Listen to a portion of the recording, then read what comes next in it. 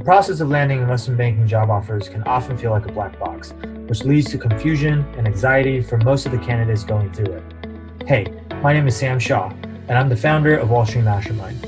I've personally coached numerous students on how to successfully break into top-tier investment banks, including Goldman Sachs, Morgan Stanley, JP Morgan, Centerview, Evercore, and PJT Partners, just to name a few.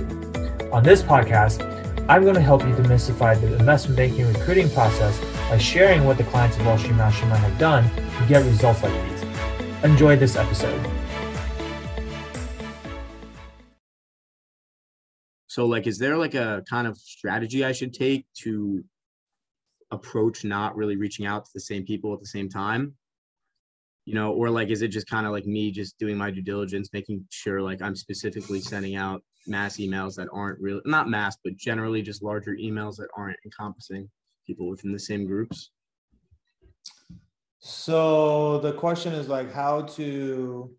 is there a strategy for how to avoid being too spammy with? Yeah, I guess actually. Because on LinkedIn too, sometimes you go on, right? And sometimes the contacts, they don't really have a specified group, So is there really any way to get around that? I mean, I guess it somewhat depends on the bank, but. Yeah. Yeah, honestly, what I would say is just, you can diversify across multiple different criteria, right? So certainly one criteria could be okay, they work at different banks. Another criteria could be okay, they're at the same bank, but they're in different groups, right? Another criteria could be okay, they're at the same bank.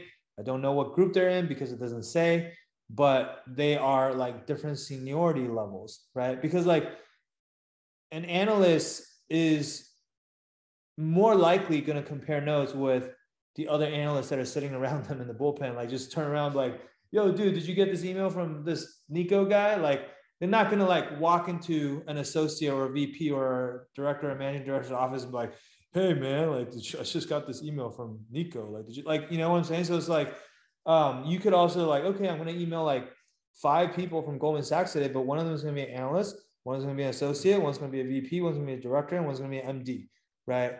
And if nothing else, what that does also is I always tell you guys, diversify your networking across different seniority levels, and this almost kind of forces you to do that, because otherwise, most people, they just kind of stick to just the analysts and associates.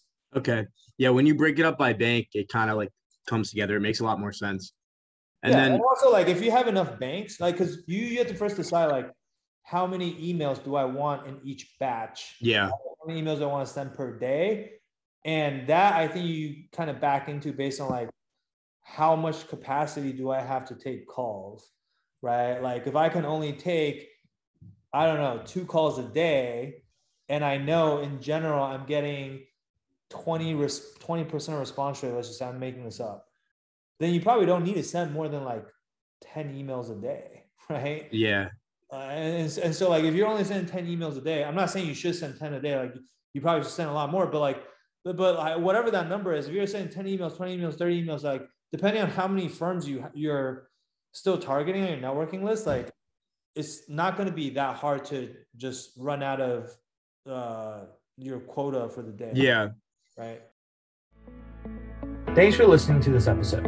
Interested in discovering how you can get personalized one-on-one coaching from Wall Street Mastermind to help you beat out the massive amount of competition out there?